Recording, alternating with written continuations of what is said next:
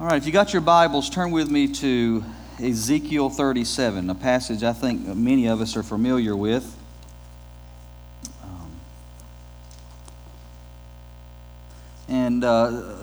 Before I get to going any further, I was made aware a while ago that I never really formally introduced myself. My name is Neil Taylor. I've been a friend of Mike McClung's for years and years, even when we were in college and different things, and pastored in this district for some time. So I'm not pastoring at this moment, but he wanted me to fill in for him today, and so it's good to see. I've always been an admirer of this church. There have been a lot of people. When I went to college, I think I came here a few times, and Pastor Wiggins was the pastor here, and I really enjoyed his ministry. And I'll just go ahead and tell you that Pastor Wiggins has been a great instrument of the Lord in my life, and he has been a true friend to me in difficult times. And I just wanted to say, Pastor Wiggins, how much I appreciate you and thank you for all you've done for me. Okay, let's look at Ezekiel 37. The title of the sermon today, and of course it's one that, like I said, that we've all kind of been familiar with through the years if you know anything about this passage. It's kind of one of those chapters in Ezekiel that a lot of folks don't read through Ezekiel, but when they get to, a lot of pastors like to preach out of this specific chapter, and it's called the Valley of Dry Bones is the passage, basically the passage name. So let me just read this to you, and then we will discuss this a little bit. In Ezekiel 37, the Bible says this. It says, "The hand of the Lord was upon me, and he brought me out by the Spirit of the Lord and set me in the middle of a valley, and it was full of bones. And he led me back and forth through them, and I saw a great many bones on the floor of the valley, bones that were very dry. He asked me, 'Son of man, can these bones live?' And I said, 'O sovereign Lord, you alone know.' And then he said to me, 'Prophesy to these bones and say to them, dry bones, hear the word of the Lord. This is what the sovereign Lord says to these bones. I will make breath enter you, and you will come to life. I will attach tendons to you and make flesh come upon you and cover you with skin. I will put breath in you, and you will come to life, and then you will know that I am the Lord.' And verse 7 says this, 'So I prophesied as I was commanded, and as I was prophesying, there was a noise, a rattling sound, and the bones came together, bone to bone. And I looked, and the tendons and the flesh appeared on them, and skin covered them, but there was no breath in them. And then he said to me, prophesy to the breath, prophesy, Son of man, and say to it, this is what the sovereign Lord says. Come from the four winds, O breath, and breathe into these slain that they may live. So I prophesied as he commanded me, and breath entered them, and they came to life and stood up on their feet, a vast army.' And verse 11 says this, it says, 'Then he said to me, Son of man, these bones are the whole house of Israel. They say, our bones are dried up and our hope is gone. We are cut off. Therefore prophesy and say to them, this is what the sovereign Lord says. O my people, I am going to open up your graves and bring you up from them. I will bring you back to the land of Israel. Then you, my people, will know that I am the Lord. When I open your graves and bring you up from them, I will put my spirit in you, and you will live, and I will settle you in the land of your own. And then you will know that I am the Lord have spoken, and I have done it, declares the Lord.'" And let's just take a moment to pray. Father, thank you for your word. Thank you for what your word means to us. And God, may we claim it today and know that, God, it is real and it is not a fictional book, but it is a fact. We ask, God, that your Holy Spirit would move now in Jesus' name. Amen. My sister is a nurse in Pascagoula, Mississippi. She is married to a doctor. And when she first became a nurse, she worked in an emergency room in Mobile, Alabama. And the specific emergency room that she worked at, the hospital there, she would see all kinds of things because it was kind of in an impoverished area. There was not a lot of wealthy people there, and so she kind of got to see the rough part of town. And so she would come home from work, and she would tell me all these stories of all these things that she had seen during the day. And as you can imagine, working in an emergency room, I'm sure there's maybe some nurses here, you've had to experience that before. But I'm not built that way. I don't know how you are. I mean, I'm glad that there are people out there who can look at that stuff and keep a cool head, but me, I'm not that way. You show me guts and gore, and I'm going to be throwing up before long, okay? That's who I am, all right? But she would, and I would talk about this, and she said, you know, you just kind of have to get used to it and all this, that, and the other. And one day she said, I was riding around. She said, I need you to bring me by something. And so I ran by and I was going to give her something. And as I was walking in, they were bringing in some folks who had been in a car wreck. And I'm sitting here, so just don't look, just don't look, just don't look. I was just doing this right. And all of a sudden, I just took a glimpse, and they were wheeling in this lady, and she had a broken leg, and it was stuck over here. And I was just, you know, doing this number. And finally, I asked her later, I said, Tanya, I said, how is it that you deal with this stuff? I mean, just the reality of all of this stuff, you know, you see all these things. And she said, you know, she said, Neil, when I was first started doing this, she said, when people would come in like this and there was gory situations, she said, it used to really bother me. She said, but over time, she said, over the years, over the moments, all the time, she said, after a while, it just kind of becomes something you just got used to. Can I just tell you that that's really kind of the modern church today? You know, we're used to having services anymore that nothing happens. It's just kind of the same old thing. We just kind of show up. We just kind of do our thing. You know, we teach our class. We maybe we do the youth thing, and maybe we do the children's ministry, and we greet, and people come in and we smile, and it's all kind of become mechanical to us. And I just want you to know something today. If there's anything that churches need more than anything in the world, is that we need revival to take place in our churches. If we don't have anything else happen in our churches these days, we need God's Spirit to show up in a real way. And that's what I want to talk to you about today. I want to talk to you about, what does it mean? What does it mean for revival to take place in churches? And what does it mean that God would just show up and do a supernatural thing? Now, I grew up in a Wesleyan church, all right? But I had a little bit of Pentecostal influence along the way. All right, just bear with me a little bit. Now, I'm not going off there. I'm just telling you, if Jesus has done something for you, let me just if Jesus has done something for you, shouldn't that be worth getting excited about? All right, maybe it's just me. Maybe I'm just kind of old-fashioned. Maybe that's just kind of what I was used to. But I want you to understand something. If Jesus has done anything for us, it's worth getting excited over. See, the greatest need in the modern church is not political reform. It is not more programs, it's not better preaching, it's not better music, it's not nicer stuff. While those things are good in and of themselves, I am certainly not saying that we shouldn't look forward to those things and do those things. Those things cannot bring us to revival that we so desperately need. It cannot do it. And in this book right here, you'll find a story. The story is basically this. The Babylonian Empire had risen to power, and they had taken the children of Israel into captivity.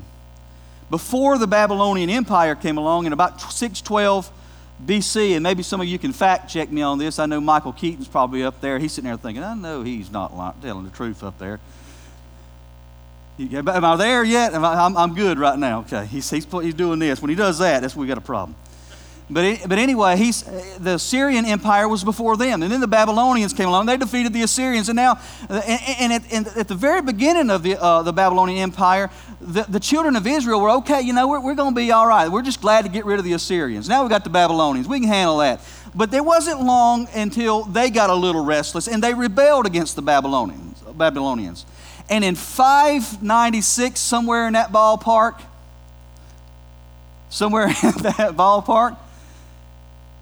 the Babylonians came to Jerusalem, and they exiled 10,000 Jews back to Babylon. And there would be a series of other revolts along the way. And finally, in 586 BC, as a matter of fact, on August the 14th, 586 BC, I see he's nodding again, 586 B, the Babylonians laid waste to Jerusalem. They breached the walls, and it burned the whole city down. And so as this passage of Scripture is being written, The reason it's being written is because there was a dire situation. The situation was basically this, that the people were in captivity, the city was destroyed, everything looked bad, it was a hopeless situation, nothing was going right. And if I'm telling you today, my friend, if that's not a good example or a representation of the modern day church, I don't know what is. I mean, here we are, the modern day church, man, we've had it really good in the United States for a long time. And we just kind of trucked along and everything. And now we're starting to see the things crumble and everything that we held so dear. We stood up for so long. And now those things are wasting away. Ezekiel 37 tells us of a dire situation about how there was a valley of dry bones. And they represented the whole house of Israel. And they were dead. The closest thing that I believe I've ever seen to revival in my life was when I was a teenager. If y'all don't mind, let me get a drink of water. I'm about to die up here. The closest thing, that I've ever seen as far as revival goes was in my life when I was a teenager. I've seen a few people in our youth group decide they want to start a new youth group. And they said, well, we're going to go to youth camp this year, and when we go to youth camp, we want you to tag along with us. And my initial response was, I don't want to go to youth camp. And they said, well, if you go to youth camp, there'll be girls there. I said, I'm on my way. Yeah, you know, when you're 14 years old. So anyway, I went to youth camp, and amazingly, guess what happened? I got saved. All right? So we come back from youth camp, and they decide we're starting this youth group, and we had 4 people in our first youth meeting. And we sat there, we talked about it, we programmed things, and we planned it out. And one of the things I can remember our youth pastor sitting down and said, he said, Neil, we just need to make sure God's in this thing. And so we prayed about it, and the second week we had 6 people, and the next week we had about 10 people, and the following week we had about 15 people. And 2 years later, we were running 150 in our youth group. We had seen 125 teenagers get saved out of our high school. It's the closest thing I'd ever been to or seen to revival. But one of the things I noticed more than anything, it wasn't so much that we had all these gifts and we didn't have all this nice stuff and we didn't have all this kind of stuff. All we had was that we had a reality that God could change things. And I think that and more than anything in the church, what we need to understand is that if things are going to change in our church, is that we need God to show up in a real and a mighty way. So there's a few things that I think this passage teaches us about revival.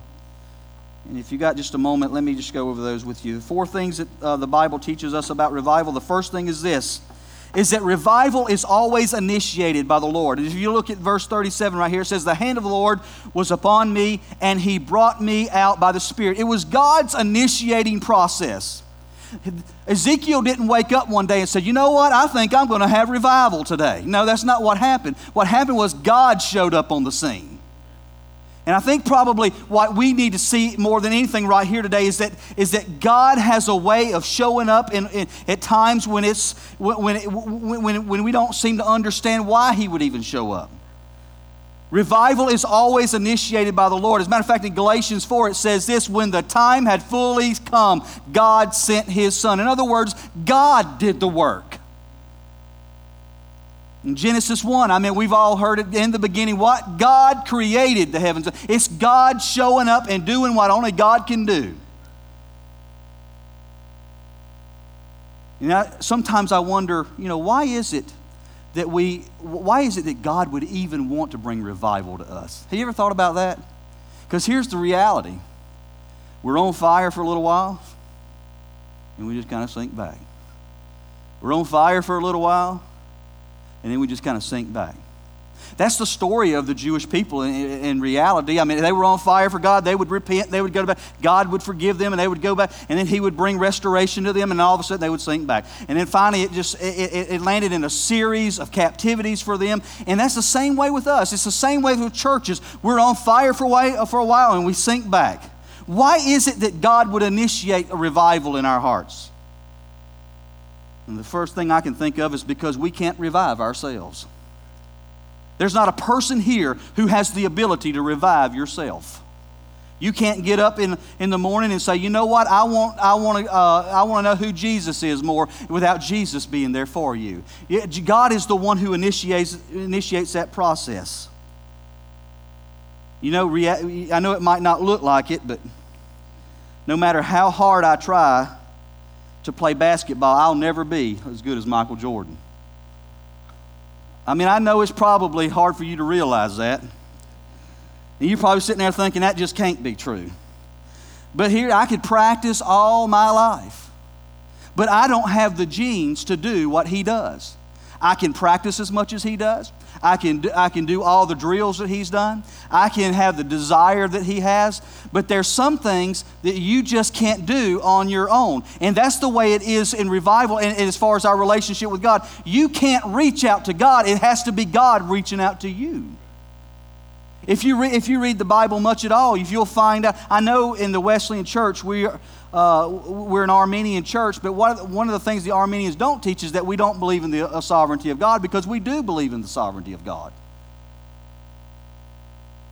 Because we can't revive ourselves. Those things that are dead do not have the ability to revive themselves. The second thing is, I guess would be the most crucial. Why would God want to initiate the process and revival in us? Is because he loves us. From the beginning to the end of the Bible, you can find a story, a beautiful story. And that story is, even if you go through all of the Judges and you go through all of the Levitical law, if you read all that, you will find the loving hand of God all the way through the Bible. As a matter of fact, the favorite verse that we all quote, John 3:16, for God so loved the world. I think that's an important thing for us to understand today, is that if the reason that God initiates revival in our life is because he loves us. We can't revive ourselves, but he loves us so much that he revives us. God's initiating process only speaks to his wonderful grace. And he loves us, and he cares about us. And for a long time, I'm just going to tell you, I don't know what kind of church you grew up in, but back in the day when I was growing up, it was most of the sermons that I heard, every one of them seemed to be hellfire and brimstone. It was all, everybody's going to hell. And I'd walk away out of church defeated. And can I just tell you today, while I believe in the judgment of God, and I believe that God certainly will bring judgment one day, I also believe in the grace of God. And I also believe in the love of God. And I also believe that God loves us so much that he wants to revive and rekindle our hearts. So the first thing I notice about this passage is that God is the initiator of revival. The second thing I notice about this passage, or this passage teaches us, is that revival is set in motion by the awareness of believers. And what do you mean by that? See, in verse 1 and 2, let me just read those to you and I'll explain to you a little bit what I mean. Verse 1 says, the hand of the Lord was upon me, and he brought me out by the Spirit, and Spirit of the Lord, and he set me in the middle of a valley, and it was full of bones, and he led me back and forth among them, and I saw a great many bones on the floor of the valley, bones that were very dry. He asked me, Son of man, can these bones live? I think it's very important for us to be aware of what our condition really is. Our condition is that we're a bunch of dry bones, and that we're people that apart from God who are just dry, and we're useless, and we don't have anything going for us. But I want you to understand something. The only way that revival ever really takes place, other than God's initiating power, is for us to recognize our condition. Because if all we ever think is how good we are and how great we are and how we're going to get our own self to heaven and all this kind of stuff, let me just tell you, the Bible doesn't teach that. The Bible says that apart from Christ, that we are undone people. People who don't know Jesus. And what should we be aware of? We should be aware of our condition. The Bible says that our condition was, that the condition of these bones, they were very dry, as if they've been there for a long time. How many of you ever watched the the show CSI Miami. I think they've even canceled it now. One of my favorite characters is Horatio on there. I don't know if you watched that at all. I just love his responses. This just changed. So in CSI Miami, one of the premises of the show is that they would always solve these murders, you know. It's kind of one of them shows that if you're not into that, it's probably not going to be a big deal to you. But the whole idea of the show is that they would take a murder, and they would try to solve it. And they would use all this DNA evidence and all this kind of stuff. And one of the principles that they have always gone by is that if they find bones that have been dry for too long, is that they can't get any DNA out of them.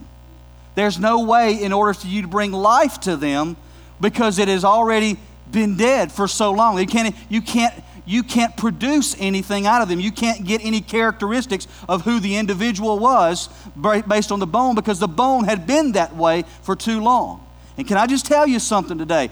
The modern day church, you can't tell us apart from about anything anymore. I mean, we're social clubs, it seems like.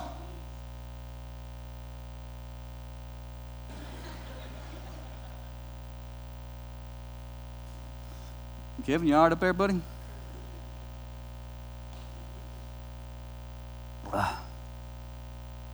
But our condition is that we're so dry that you can't tell us from anything. All you know about us, the church, is what we used to be.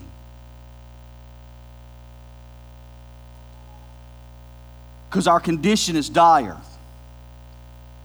As a matter of fact, it tells us right here that it was in a valley. It's as if it was some big battlefield and there was all of these bones out there and they were just very dry and there was no life in them at all.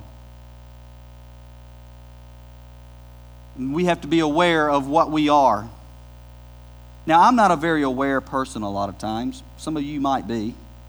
I'm not. As a matter of fact, a few days ago, my wife came in and she said, "Y'all want you to know your oldest son, Austin, is just like you." I said,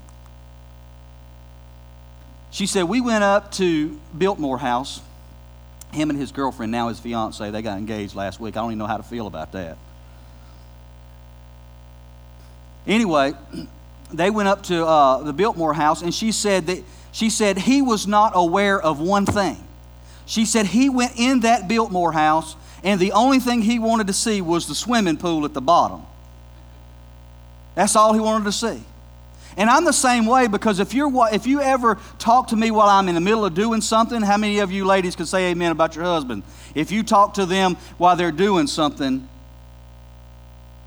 And so I'm that kind of guy. If I'm driving and she's talking, and she said, tell me what I just said.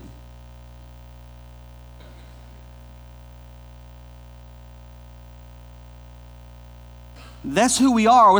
But it's important for us to know who we are as a church. And one of the things that we are as a church, or as churches in general, is that we're churches that are in desperate need of revival because of the condition that we're in. The condition that we're in is that we're dire, we're dry, and we've been that way a long time. And the only way that we will ever be able to be revived is if the Spirit of God shows up in our life. Revival is set in motion by the awareness of believers. We have to be aware of who we are.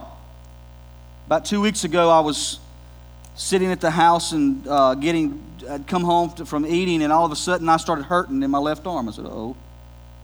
And then I stood up and my chest was hurting from here down through here. And I was like, "Man, this can't be happening." I looked at my wife and she said, "You are like white." I said, "Yeah, I'm white." That's why I'm white. And she said, "No, you're like really white. You've lost your color."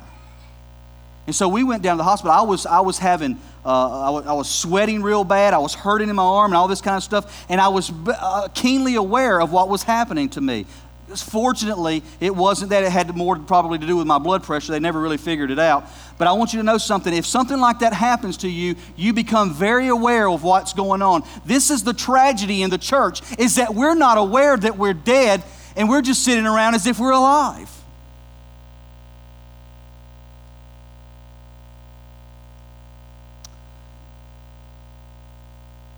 The third thing is this that I know about this passage is that revival is only accomplished by obedient faith. Revival is only accomplished by obedient faith. And verse 2 again says this. It says, and he led me back and forth among them, talking about the bones. And he said, I saw a great many bones on the floor of the valley, bones that were very dry. He asked me, Son of man, can these bones live? And I said, O sovereign Lord, you alone know. That's a pretty safe answer, isn't it? Only you know, God, whether or not these bones can live again. Because in the end, obedient faith is not having faith in what you believe, it's having faith in what God can do. See, the foundation of obedient faith is God's word. And God tells him right here, then he said to me, prophesy to these bones and say to them, dry bones, hear the word of the Lord. This is what the sovereign Lord says to these bones. Without the word of God in our life, revival can't take place. We have to have faith in this book right here. And maybe that's a problem we have in the United States today, is that we don't believe this anymore. We've justified everything. I mean, this group, they want this, and the church believes this, and so therefore, I guess as a church, we're just going to just kind of take our beliefs and just kind of push them out the window. Well, I'm just telling you today, it makes no difference whether you believe it or not. If the word says it, it's true. The foundation of obedient faith is God's word. The second thing is about obedient faith is that it moves the hand of God to do the impossible. I love the fact that if you put your faith in Jesus Christ, amazing things can happen in your church. I love the fact that if you put your faith in Jesus Christ, amazing things can happen in your life. My dad was a big boxing fan. I don't know if any boxers are around here or people who like boxing, but my dad was a huge boxing fan, and he loved it. And so he got the bright idea when I was about 13 years old. He said, Neil, I want to sign you up for the boxing club. I said, man, can't we talk about this? And so he said, because I know who was going to be on the back end of getting all the punches to the face, you know. And he said, no, I want you to, he said, I want you to become a boxer. And I was like, Dad, man, come on, man, I want to box. And so anyway, I gave in, and I went down to the boxing club. And I didn't realize that you actually had to train to be a boxer. So I was in there, man. They ran me every night. I mean, they'd run you around. I mean, it was like 10 miles a night, it seems like. And then they'd get you in there, and you had to do push-ups, and you had to do arm pull-ups. And then they'd do this thing, a medicine ball. Anybody know what a medicine ball is? A medicine ball is this big old ball. It weighs about 15 or 20 pounds. They put you on the ground, and they had dropped this ball on your stomach to get your muscles in your stomach a little bit more firm. So if you get hit in the stomach when you're boxing, guess what? It doesn't hurt as bad, and therefore you don't get knocked out. Well, anyway, here I am, and I trained, and finally they would put me in the ring, and we had a guy that was in our boxing club. His name was Lance Warren. He was the Golden Gloves champion for the Southeast. And I guess they felt like, hey, put Neil in the ring with him. Hey, so here I am. He's let Neil box him. He ain't doing nothing over there. And I'm thinking to myself, can't I get like an amateur or something in here? So anyway, they put me in the ring, and he is just tormenting me. I mean, he is hitting me in everywhere you can be hit, man. And I mean, and this went on for like a couple weeks. And I got to a point, I was like, Dad, I don't want to go to boxing tonight. I just get beat up every night. So anyway, here I am. I finally go, one night, the boxing coach pulls me to the side. My dad pulls me to the side, and they say, you'll never be a good boxer if you don't get in your mind that you believe that you can beat this guy. And I said, you're right.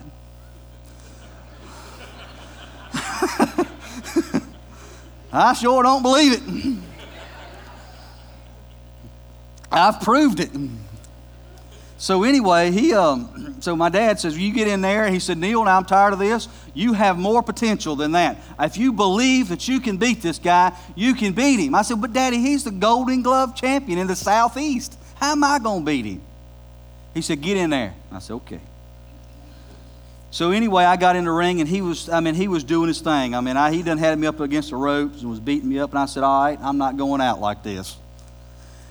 I'm not just going to do the defenseless thing anymore. I'm not going to do the rope-a-dope, Muhammad Ali, just out there and wear you out. I'm not going to do that. I'm going to start swinging here in a minute. And if he knocks me out, that's okay. But that's the way it's going to happen. So anyway, he gets to swinging, and I get to swinging, and he just kind of drops back, and he dropped his fist, and about the time he dropped his fist, I came over with a haymaker, and I connected perfectly right there, and I said, praise the Lord. I hit him, and he went straight to the ground. I'm telling you, folks, if I'm lying, I'm dying. I hope not.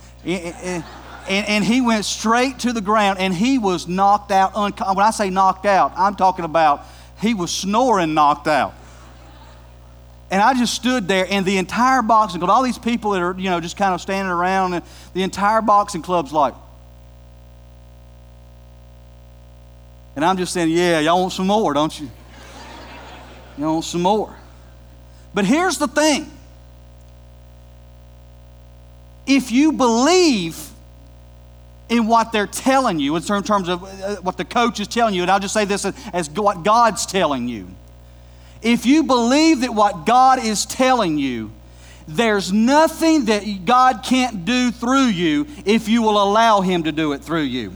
The only thing I really needed that night was a little belief in myself. And they provided that for me. My coach and my dad pulled me to say, listen, you can do this. I believe in it. All I had to do was believe it. But I want you to know something. If you want the kind of church that will ever amount to anything, it will only be because you stand up and say, God, I know that I can't do it, but you can do it. And you can believe it. I want you to understand something. Revival is only accomplished through obedient faith. It's when you say, God, I can't do anything, but only you can do it. And the last thing is this. I know I'm going a little ways here, but what this passage teaches us is that revival is not revival without the Spirit of God. Revival is not revival without the Spirit of God.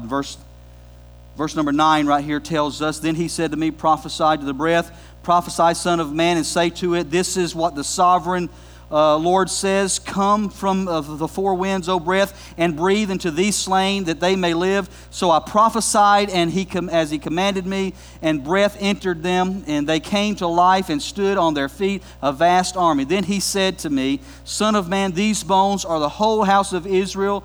And they said, our bones are dried up and the hope is gone. We are cut off. Therefore prophesy and say to them, this is what the sovereign Lord says, O my people, I am going to open up your graves and bring you up from them. I will bring you back to the land of Israel. Then you, my people, will know that I am the Lord, and when I open up your graves and bring you out from them. I will put, now listen to this, verse 14, I will put my spirit in you, and you will live. You see, he had already commanded the bones and everything to come together, and the skin was upon them, and the tendons was up on them, and all this kind of stuff. But it was just a program. It just looked as if it was real. The Spirit of God had not been put in them. And I say to you today that the only way that revival ever truly takes place is if the Spirit of God shows up. You see, in our efforts to see our churches become more significant these days, we've often abandoned the work of the God's Spirit. Somehow our abilities and plans and procedures and ideas have handcuffed the transformational power of the Spirit of God. You see, in the end, we should know that God's Spirit cannot be duplicated, and He can do more in 2 seconds than we can do in 2,000 years. But we're a people of substitutes. We like to substitute things for God's Spirit. We like to take things and just kind of, if we have a better program, or if we have more of this, or if we have more of that, then all of a sudden we become a better church. And don't get me wrong, I am in no way speaking against some of the things that we have to do ministry. But I can just tell you this much. I don't care what you bring in this church. If God's Spirit is not here, we've lost it somewhere. We have a lady at my work who likes to bake an awful lot. And one of the things that she brought in the other day was a cake that had no sugar in it. And I'm going to be honest with you folks, it just doesn't appeal to me, something that don't have sugar in it. I mean, you give me, they can say it tastes okay. You know, people who bake stuff that don't have sugar in it, you've lost your mind. I mean, so she brought it, and I mean, it tasted like a piece of cardboard. And we want to substitute things for the real thing. We've got veggie burgers now. Who wants to eat a burger that's a vegetable? I mean, I thought vegetables is what you put on a hamburger. You know what I'm saying? I mean, it's like, you don't do that. That's like against the code or something. You know? You can't substitute, and there's no substitute for revival. You can't substitute anything for the Spirit of God. Why? See, the Spirit of God does two things for us, and I'll be closing here in a second, I promise you. The Spirit of God does two things that nothing else can do for you. Number one, He brings life. He brings life to your life. You can't produce life in yourself. And the second thing is that He brings restoration. And I'm telling you, folks, without going into any details, God restored me and brought me to a place where I'm here today. And I thank God for that.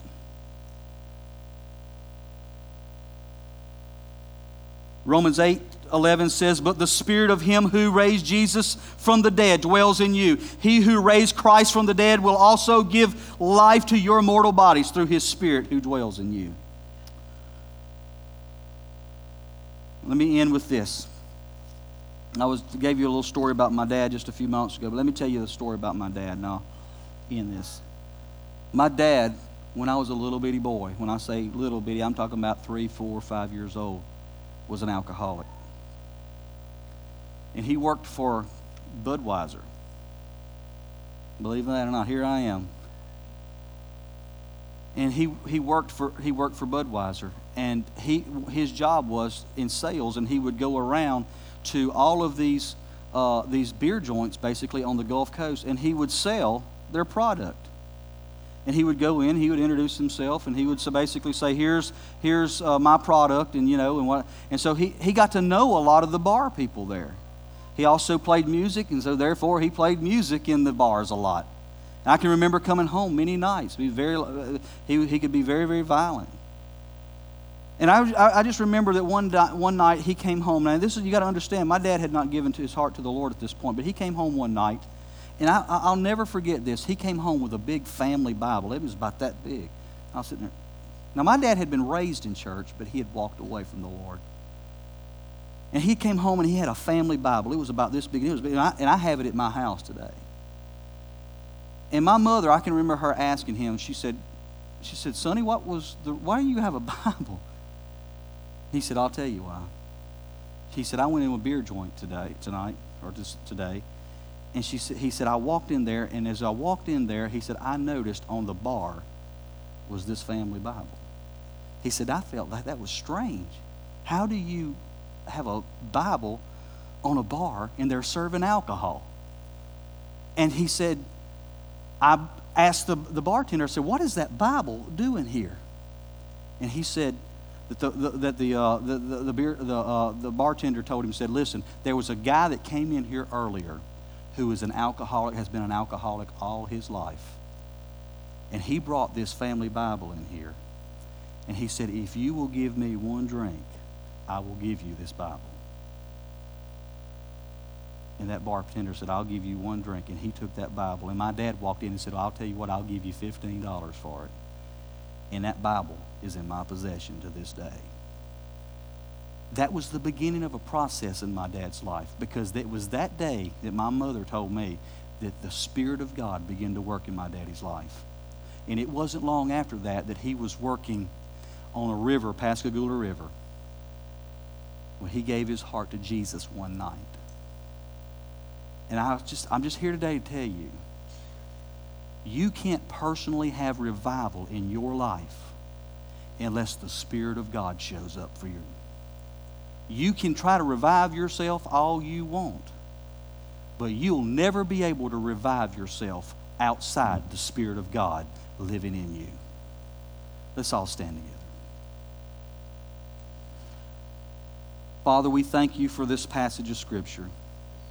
We thank you, God, that your Holy Spirit is with us. And if I could just get maybe one of the musicians to come up and just play softly, that's all. God, I thank you that for me, personally, you have done a miracle in my life. When a lot of people would have given up on me, God, you never gave up on me. And I thank you, God, because the dry bones that once existed are alive again. I wonder today, with every head bowed and eyes closed, I've never felt real good giving altar calls. I've never been real good at that. But I just want to ask you, maybe you're here today and you spiritually, you need revival in your life.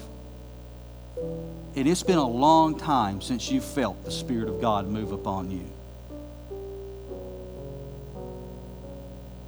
If you would like me to pray for you today, would you raise your hand and say, Pastor, just pray for me. I see that, yes.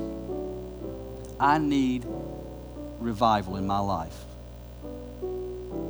Yes. God, thank you for this time.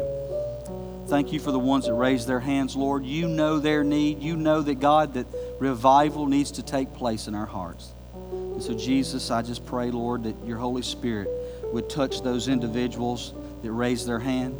And, God, maybe there's somebody here who didn't have the courage to raise their hand. I pray, God, that you would revive them as well.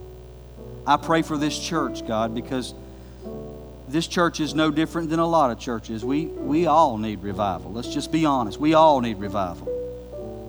And so, Jesus, I just ask today that you would sweep your Spirit through this church, and may it transform this church. We give you praise for that, Lord. Now, God, as we go from this place, Lord, may we be mindful that although we may have dry bones, we don't have to leave them that way. We give you the praise in Jesus' name. Amen. Amen. Folks, thank you so much for being here. Does anybody have anything y'all need to say?